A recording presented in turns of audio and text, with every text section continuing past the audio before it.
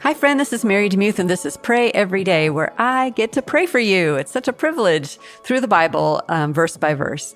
And we are making our way through the book of Matthew, and we have Jesus getting nearer and nearer to Jerusalem. And the closer he gets to Jerusalem, the more dread I can imagine the disciples are feeling, because he has warned them many times that not good things are going to happen to him there.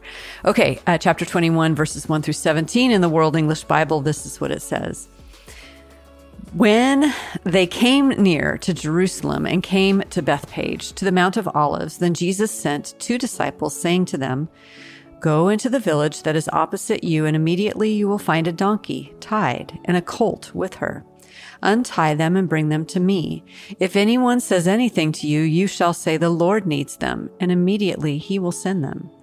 And all this was done that it might be fulfilled, which was spoken through the prophet, saying, "Tell the daughter of Zion, behold, your king comes to you, humble, riding on a donkey, on a colt, the foal of a donkey," from Zechariah 9:9. The disciples went and did just as Jesus commanded them, and brought the donkey and the colt and laid their clothes on them, and he sat on them. A very great multitude spread their clothes on the road. Others cut branches from the trees and spread them on the road. The multitudes who went in front of him and those who followed kept shouting, "Hosanna to the Son of David. Blessed is he who comes in the name of the Lord. Hosanna in the highest," from Psalm 118:26. When he had come into Jerusalem, all the city was stirred up, saying, "Who is this?" The multitude said, "This is the prophet Jesus from Nazareth of Galilee."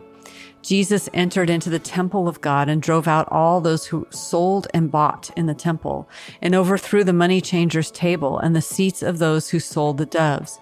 He said to them, "It is written, 'My house shall be called a house of prayer,' from Isaiah 56:7, but you have made it a den of robbers," from Jeremiah 7:11. The lame and the blind came to him in the temple, and he healed them. But when the chief priests and the scribes saw the wonderful things that he did, and the children who were crying in the temple saying, "Hosanna to the Son of David," they were indignant. And they said to him, "Do you hear what these are saying?" Jesus said to them, "Yes. Did you never read, 'Out of the mouth of children and nursing babes, you have perfected praise'?" Psalm 8:2.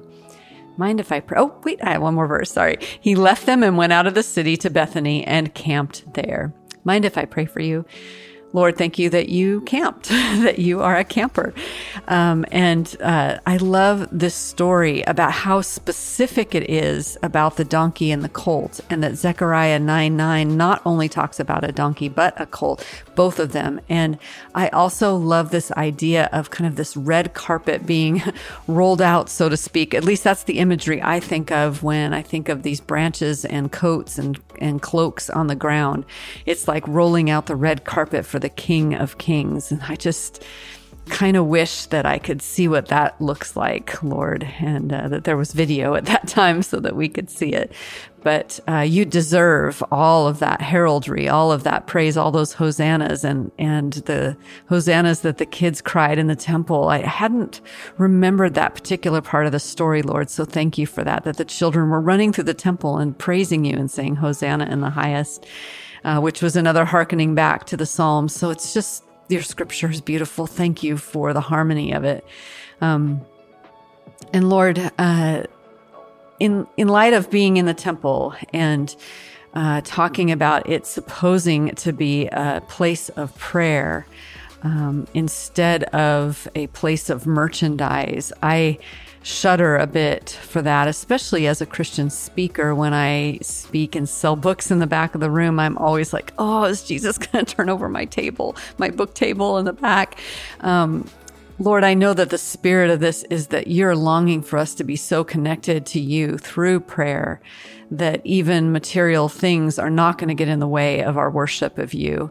And so, Lord, keep us in that place, that our minds would not be occupied with how to provide for ourselves as much as they'd be occupied with praising you and shouting Hosanna in the highest, that we would be preoccupied with heaven, the new heavens, the new earth, with you, with your greatness, with your glory, with the tears that will be wiped away. Help us to be preoccupied, that our minds would be retrained according according to Romans 12:2, that we would take every thought captive, and instead of dwelling on the misery that's on this earth oftentimes, that we could instead meditate on the Master. We pray all of this in Jesus' name. Amen. Thank you again for listening to Pray Every Day. I am so thankful for your attentive listening. Please pray for the podcast. I would greatly appreciate it. And pray for me and for my family and for Kristen and for William. Particularly for William, just continue to pray for his health. I would really appreciate that. And if you'd like to drop a little line to him, you can email him through me. You can email me at mary@marydemuth.com and send William a little bit of encouragement. He's been battling this a long time, but he's been so faithful to pray every day.